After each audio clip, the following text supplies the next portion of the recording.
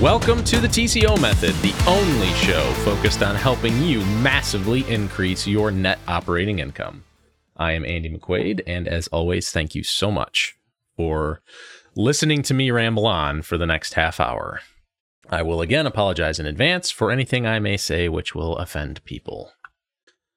I'm not really sorry, though. All right, let's get started. So for this episode, I've had a couple people reach out and ask me specifically, what the heck is the TCO method? Like, what do you do? I have no idea. No, I'm kidding. So the TCO method is a trademark that I started using actually probably late in 2021 because I had a client that really kind of hooked on to the idea of total cost of ownership. And I'd always, since I launched my company in 2019, I had always sort of pitched total cost of ownership as part of the reasons to bring me in to help them on a value add buy and hold project. And let's qualify it. I work mostly with, commercial multifamily operators, thousands of doors under management. Buy and hold is my sweet spot. Value add is the best place to get me involved at the very beginning because the ROI is way higher. Because you already know if you're in a value add project, your ROI numbers are going to be whatever they are. You're adding value to the property. You're going to be able to raise rent. You're doing all of these things to improve the overall condition of the property so that your maintenance costs and whatnot will go down for a period of time, right? And eventually all the new stuff you're putting in will start having issues and failing, and you'll have some tenants that are rough on it and blah, blah, blah.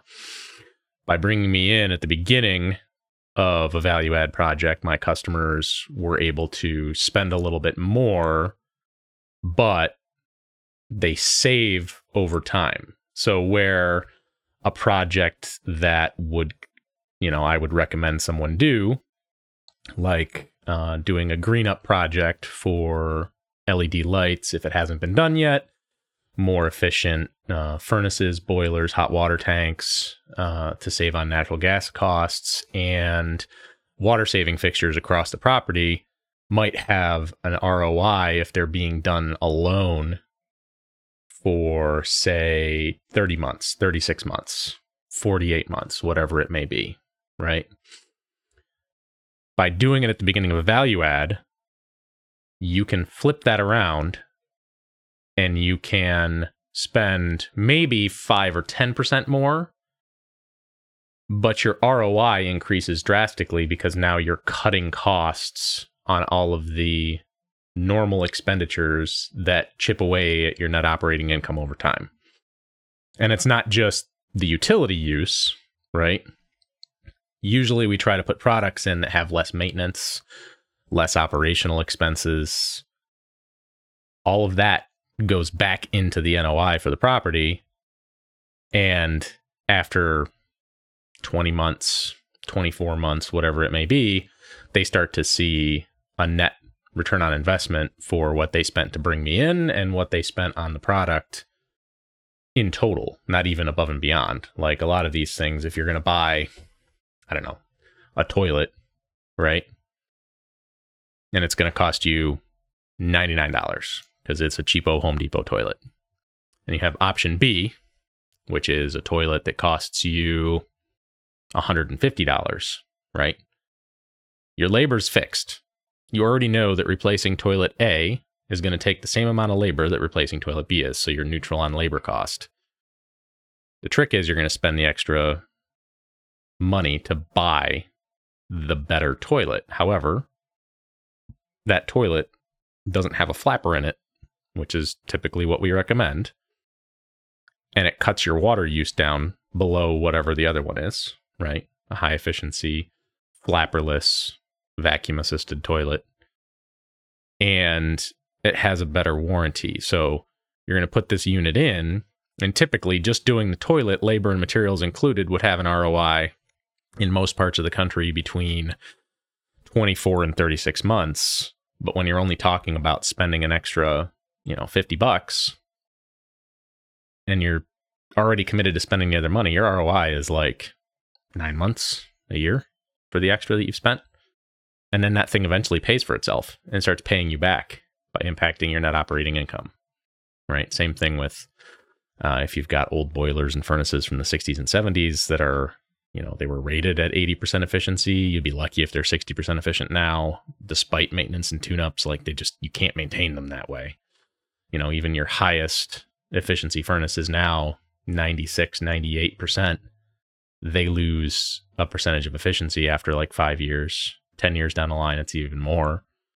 So there's a lot of improvements that can be made that reduce more than just one line item on your P&L.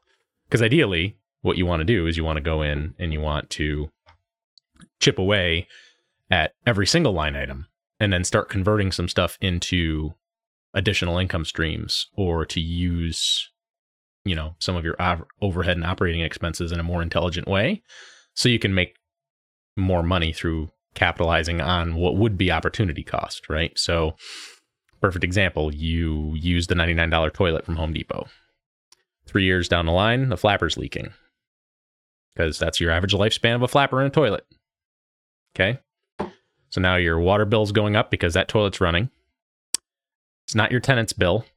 So unless the toilet running annoys them, they're not going to call you and tell you that the toilet's running until it stops working correctly, right? I go to flush a toilet, it doesn't flush. There's a lot of pieces and parts that go into what your maintenance operations are. And so there's a process costing that almost no one does, but really should be part of the operational package when you're, once the apartments are stabilized. You really need to know, what does every single thing we do cost us? Because nothing is free, right? You're paying, you might pay once a year for software. You might pay monthly for electric and gas to heat the office. You might pay once every 3 years for a computer, or a company vehicle, or whatever it may be, however you're operating your business.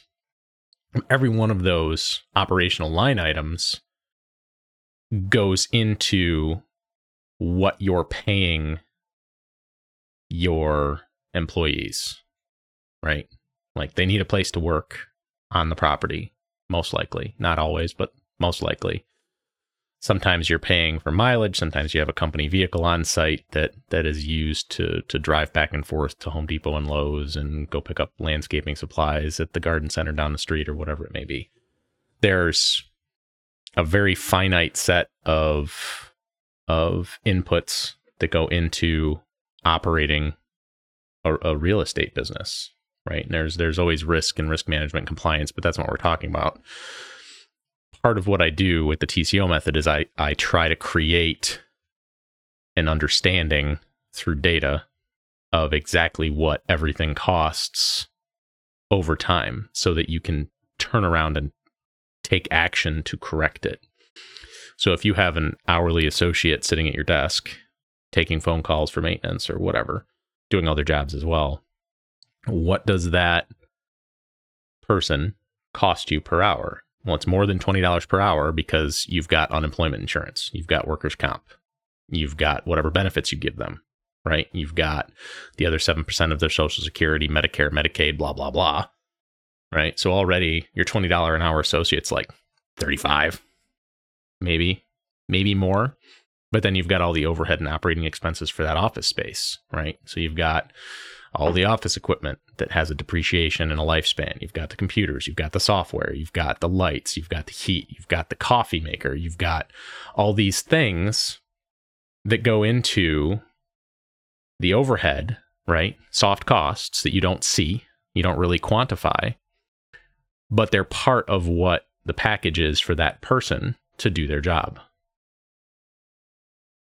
So if your employee takes a phone call for a maintenance call, right, as opposed to having it in an app, which is what I recommend if you have a system that allows you to do tenant automated maintenance requests through an app that'll feed it directly to your maintenance people, do it. Automation's good, right?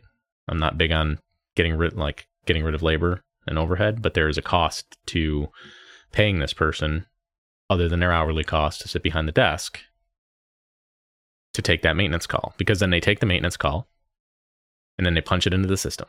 So let's say you're 15 minutes in after you get the explanation. I'd say 75% of the time they have to go to the unit, check out the problem. So that person calls the maintenance guy, says, hey, blah, blah, blah, we need to get over there, punches it into as a work order into whatever system ERP they're using if they have one. Right? So you're at about a half hour worth of touch time, and then your maintenance person stops doing whatever they're doing or eventually goes over, right? Checks it out. Oh, I need to get this part. Oh, and while you're here, there's 2 or 3 other things going on. Okay, so then, they run to the apartment, they check it out, they leave. They either go to the shop or they go to the store to buy the stuff to fix the problem, or they don't have the ability to do that, so they have to schedule it out.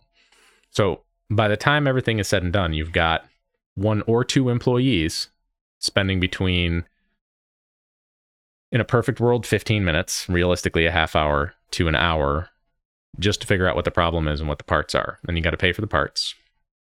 And if you don't have an on-site shop where you're buying the product at a good price in bulk and you're storing it, and there's a carrying cost for that too. You have to weigh the carrying cost of what your inventory is costing you versus where that money could be put to work elsewhere from an operations and budgeting standpoint. But I think the pandemic taught everybody that you really need to have something in stock to replace what's in those units, because you may not be able to get it.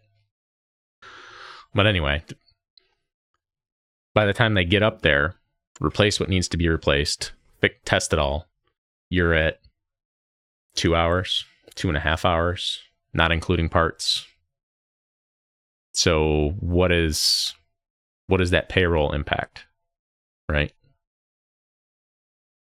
And yes, that's a cost of doing business. It's a quote unquote write-off.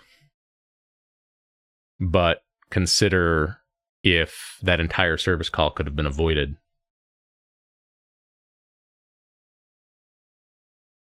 What is that worth? Right? And assuming that you live somewhere like here locally, one of the municipalities includes a percentage of the water bill into the taxes through the sewer charges for the property. So not only is that leaky toilet flapper issue costing you the labor to fix it, assuming you get the call, but every single flapper on your property starts failing after 3 years, right? And that's not a ton of money necessarily, but if you've got 400 doors on a property, it adds up really fast. So you're paying extra property taxes, you're paying the water bill, because I know very few multifamily complexes that break out the water in any reasonable fashion. And then you've always got the outlier where the tenant doesn't care and they let the toilet run 24/7 for 6 months and you get a $2,000 water bill out of nowhere. Oh, and that's going to go on your taxes also for the sewer side. So how are you winning in that situation? You bought the $100 toilet, and now you've got all these other things that start at year 3 and continue until you replace the toilet again. All right, even if you change the flapper, you've still got all that labor to do the work, and you put the stupid thing in, and then 3 years later, you're back at it again. Best case scenario.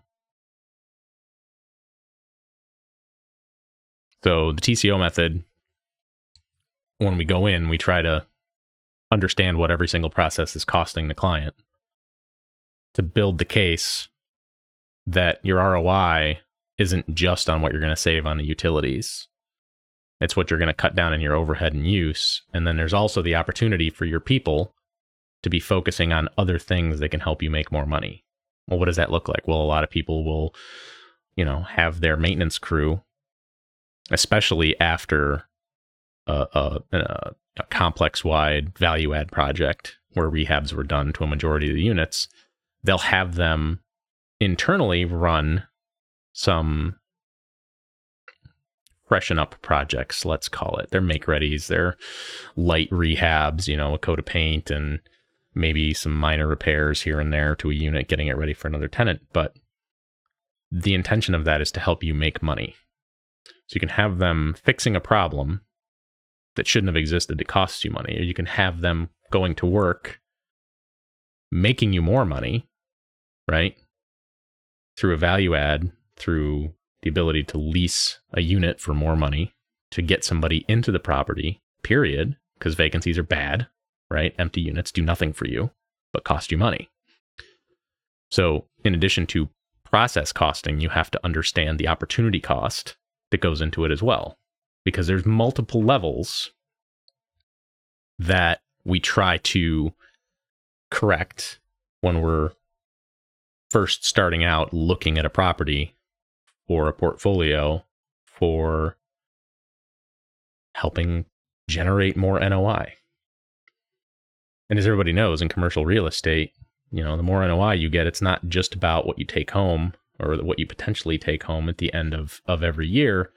It's also what's that property worth, because the amount of money that you make in NOI is directly tied to the value of that property should you choose to sell it.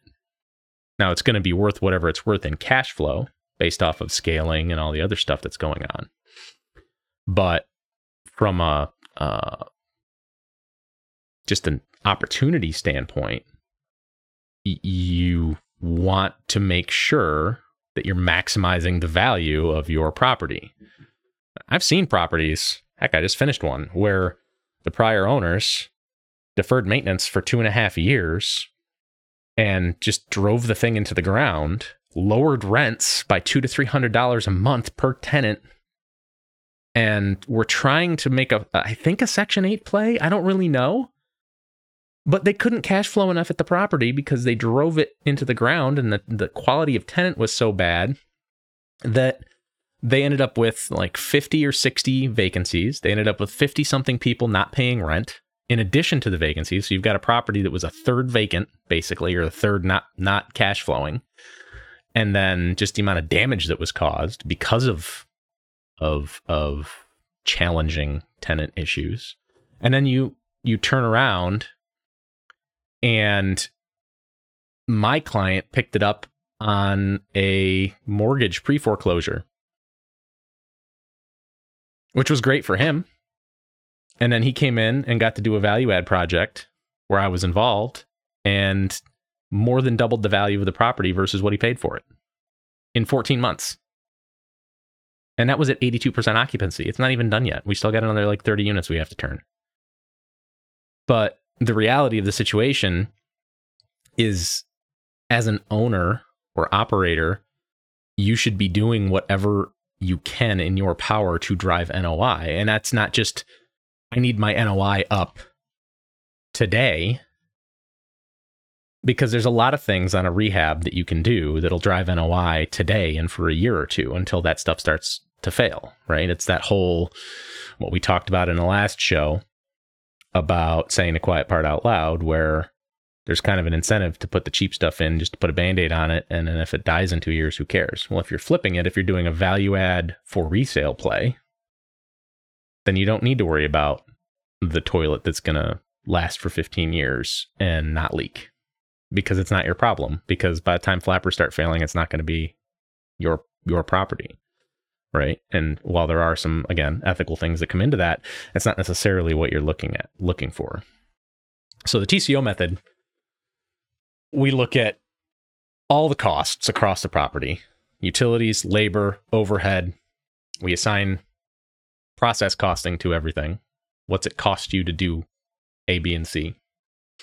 And then if there's a rehab planned already, assuming there's a budget, right? People have been doing rehabs and value add plays for the last like 5 years with no budgets, because they could just get whatever they wanted for it afterwards, because they were just going to dump a bunch of money into it, turn it around and sell it. And that's how they get paid. Like the cash flow part wasn't really high on their priority list, other than to get 95% occupied level, leave a little meat on the bone and sell it. But the reality is that you can't always do that in a rising interest rate market, right? Rising interest rates, cap rate compression, values go down just by accident. And so NOI and cash flow become way more important, which means, hey, guess what? Budgets matter. You need to have a reserve now for capital expenditures. You need to actually be able to prove that the renovations you're doing to your units for a rent increase play are going to pay for themselves before you need to do another capital improvement on a value add play to raise rents, which means whatever you're putting in should pay for itself in 2 to 3 years would be great. 5 is acceptable in some cases, depending on the property and the amount of work that has to be done.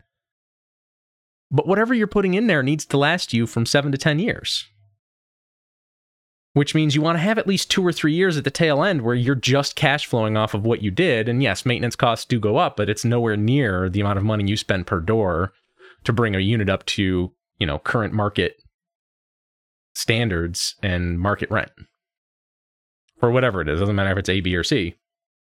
The amount of money you spend on a CapEx rehab is always going to be more than your maintenance cost unless there's something very wrong with the building or the operation. So, anyway. We try to take everything into account from an operational standpoint because you can't really, total cost of ownership is a thing that's existed for 40 years, basically. It started popping up in IT and manufacturing decades ago, early 80s. And for real estate, there's so many inputs and so many things you can't control. It's really hard to get a final number on what total cost of ownership is going to be over time because of insurance and taxes and inflation and, accidents that happen, lawsuits, slip and falls, all the stupid stuff that you have to deal with as an owner. It makes it very hard to predict what that property is going to cost you. However, the way you address that is when you're making your decisions through the TCO method, when you're looking at maintenance operations, when you're looking at CapEx, when you're looking at procurement specifically, right? Because I left my old job to open a procurement outsourcing and management consultancy, right? Armed Procurement Advisors. That's where the TCO method came in, because when you're doing it at the base level of procurement, you're looking at it from what is my business impact? Tell me the business problems this solves. Tell me how this benefits the business as a whole. And then you have to look at how does this address risk management? Do the insurance companies like this? Is this going to help keep me out of harm's way? Or is it going to give me more insurance claims? Compliance. So not just, is this required by code in my area, but does this add to the health and well-being of my tenants, whoever they may be? And is it something, again, that increases my liability or removes liability? And in cost avoidance, well, what's my maintenance look like on this over its useful life? Well, if we just said that a capital improvement project to bring something up to market rate is going to last you 7 to 10 years, is the stuff you're putting in going to last you 7 to 10 years? And what's the savings going to be for you in that period of time? Where's the ROI hit? So while you might not be able to take all of that and all the inputs that are hard to predict on, utilities and insurance and all the other garbage that's going through the roof right now for owners, but you can make informed decisions by doing the right amount of research. So people's eyes glaze over when you say procurement, but there's chief procurement officers now, right? So I tell people I CPO for you when you bring me in. I take over as chief procurement officer because I know the sales side from the supplier standpoint. I worked for some of the biggest building material suppliers and MRO suppliers in the country. I understand how they buy, who they buy from, what their margins are, how they operate their logistics, what they have to make to keep the doors open and the lights on, how they pay their salespeople, how they negotiate. And so I know what the market rate is for a lot of these things. And if I don't have current information on market rate, it's easy enough to shop it and then extrapolate what they're really paying for it based on what I know from 25 years on the supply side managing numbers. So when I go into a project and I secure a nationwide contract with, say, Sherwin-Williams for installed carpets, installed hard surface flooring, blinds, and paint, I know what those numbers should look like for that apartment complex, for that portfolio of properties, for that, 10 or 15 states the customer's working in. And Sherwin-Williams isn't everywhere. They don't have install services everywhere, but they install more carpet than any other single supplier in the United States to multifamily.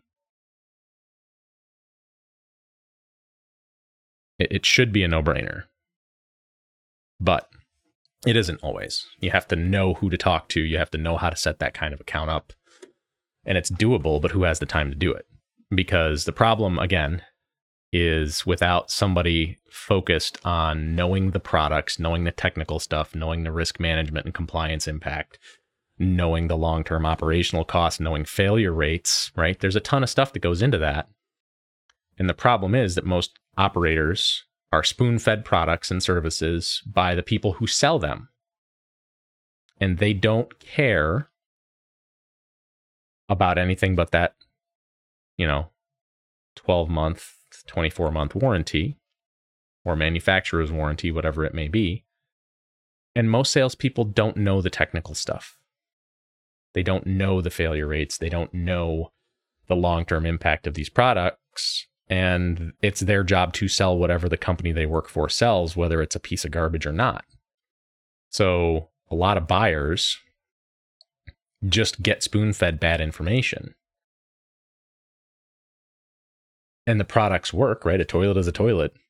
You do things in it, you flush it, and the waste goes down the drain. But we know that there's some out there that are better than others. It's the same thing with smoke detectors, the same thing with light fixtures, right? Like I see it all the time, new construction. These massive companies put together these huge apartment complexes. You know what I mean? Even, it doesn't matter. High rise, multifamily patio, garden apartments, light commercial, 3 stories or less, 4 stories or less in some states. And they put integrated LED light fixtures throughout the property, which is cool. I don't know a lot of apartment complex managers that want to provide light bulbs to their tenants, right? I'd say in 90% of instances, light bulbs are the tenant's problem when they burn out. So what happens with a LED integrated fixture with a 10,000 to 50,000 hour lifespan that essentially turns into a 1 to 5 year useful life? You went from not buying light bulbs at the cost of $1 or $2 a piece, right? By the time you get all the handling and the ordering and the sitting on your shelf, tying up capital that could be used elsewhere, blah, blah, blah, $1 or $2 a piece. Now you've got a $25 to $80 light fixture that you've got to put a maintenance guy or an electrician into a unit to replace at your expense. So I'm going to provide or not provide a $2 light bulb every couple of years, or I'm going to replace an $80 light fixture every 5 years, not including labor. How is that helping operate a property efficiently and affordably? And I mean, it doesn't even meet the useful life target for your typical market rate apartment.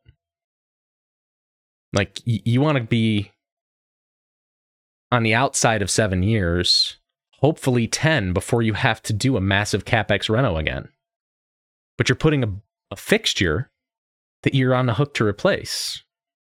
And it's really hard to blame the tenant unless they smash it with a broom handle or a hammer or something, it's really hard to blame the tenant and stick the tenant with a $300 bill to replace a light fixture that just failed because it wasn't the right fit for your apartment.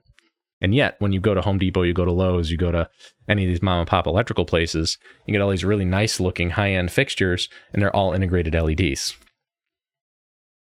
Outside of your typical flush mount boob light, which is not the best looking fixture out there, your choice of bulb taking fixtures is very low. And I wouldn't have as much a problem with it as I do if they made replacement parts for those integrated LED light fixtures. And 9 times out of 10, it's not the LED bulb. Actually, more like 99 times out of 100, it's not the actual LED itself that burns out. It's the driver pack behind the LED that burns out. And while I'm getting stupidly technical, this is the stuff I do in the TCO method to help my clients avoid costs that they don't need to have to pay down the road. Because if it's a 1 to 2 year play, the conversation changes completely versus a 5 to 10 to 20 year hold, right? And my recommendations on a lot of things change based on what the disposition plan for that property will be. But the entire point of this podcast is to help you, the real estate person, whether you're a new investor, experienced investor, property manager, whatever, make better, more informed decisions, right? And this isn't a sales pitch for my services. I couldn't possibly handle, like, I'm a one-man show. I can't handle that kind of business. I do advisory services. I do like outsourced procurement officer, CPO stuff. I do, project pre-planning, and I'll do an evaluation. I'll do an audit where I just come into the operation. I look at what you're doing and how you're operating. I put a bunch of numbers on paper and I make a list of recommendations that says, this is all the stuff I think you need to do. This is where I see the opportunity for you to save money and make more net operating income. And my fees pay for themselves like 100 times over by the time, 5 years down the road. It's just money in the bank for the owners who do it. But there's a lot of change management. There's a lot of internal operational stuff that has to go through it to make it effective, right? So it's not like, oh my God, I'm going to get this list and everything's going to be perfect. No, there's resistance to change. There's, stuff that people should have known if they had done 5 minutes of research. There's stuff that people would never have known if they don't do what I do, because of what I do, I get to see the inside books and what they're paying across 100 something vendors, and based on the volumes that they're purchasing and how their relationships are set up, I get to see what they're paying for everything. And I use that information to help my other customers leverage where they should be in the market. So when I'm telling people they're overpaying for stuff, there's a ton of margin baked in on this side of the equation, whether it's manufacturing, supplier, distributor, whatever it may be. There's ways to trade buying power volume, right, for service and pricing concessions from vendors if you're willing to commit. And there are certain vendors where if they can't come to the table with a minimum discount, they're such a pain in the butt to deal with, it's not worth doing business there. Like if you're dealing with Home Depot or Lowe's, it is not worth doing business with them unless you're going to save 15 to 20% off their retail prices. And I'm not just talking on paint, I'm talking on everything, 15 to 20%. Well, do they have that margin? Yes, they do. Their stores operate at like a 35% gross margin. The company itself runs a net profit of between 14 and 16% every year. Yes, they can afford to take a 20% discount on most things. They won't. Only for people who have the buying power to do it. But the reality is, if you're not getting at least 10% off on everything, it's not even worth walking in the door. Like we've placed orders for projects. I've placed orders for customers where you order $5,000 worth of product and 9 different delivery vehicles show up with 9 different people in one day. 9 for $5,000 worth of stuff. It was like 30 SKUs. Just the labor cost of meeting 9 deliveries and checking products in eats up a few $100 of opportunity cost and hard cost labor just to deal with them. And you don't want your people driving there and shopping for hours at a time. Windshield time and offsite time is just as bad as having to meet 9 delivery trucks. There's no good answer there. Sometimes it's worth ordering things from HD.com and paying a little bit of HD Supply and paying a little bit of a premium to have it show up UPS. Sometimes it's worth dealing with the mom and pop down the street and paying the extra money to support your local community to get everything in one delivery. So there's trade-offs, and it all depends on how, and every business is different. I've never walked in to a property management operation and seen the same set of circumstances twice. Like there's a lot of similarities. A lot of companies are challenged in the same ways with similar issues. But the class of apartment, the number of properties in the portfolio, how the employees work, maintenance and warehouse operations, like everything has to be taken into account. So everything has to be kind of tweaked and tailored to give the best solution overall. And there's certain things where I'll say this isn't really costing you enough for you to do the change management part, because I think it's going to cost you around 7% of your budget to make this shift, right?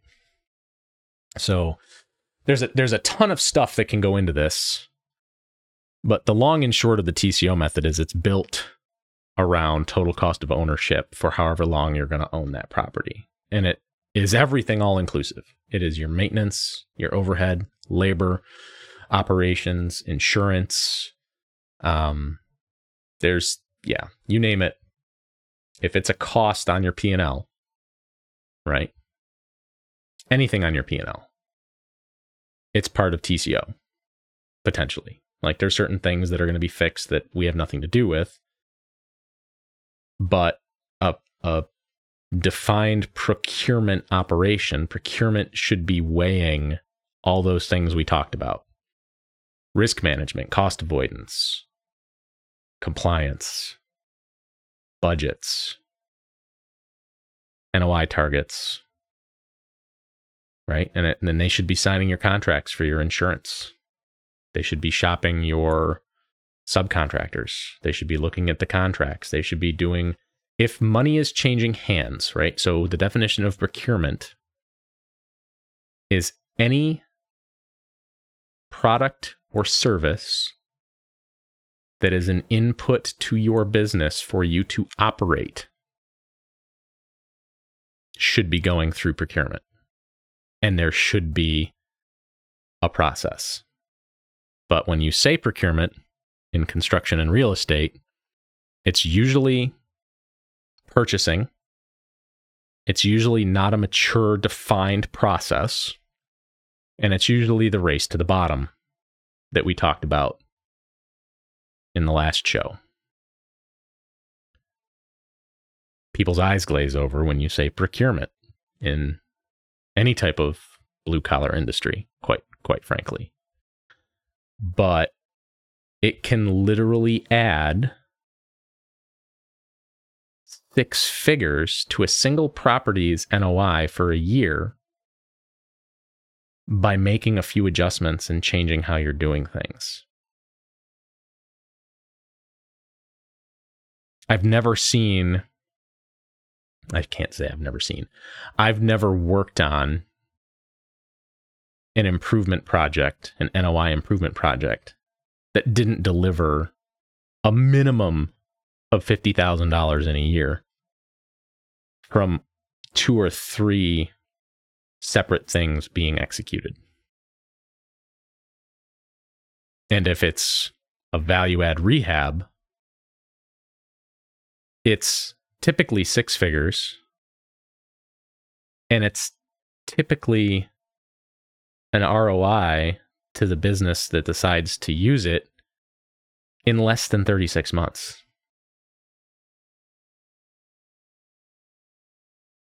It's not a hard concept to grasp, and yet people don't really see value in procurement or purchasing because it's spending money.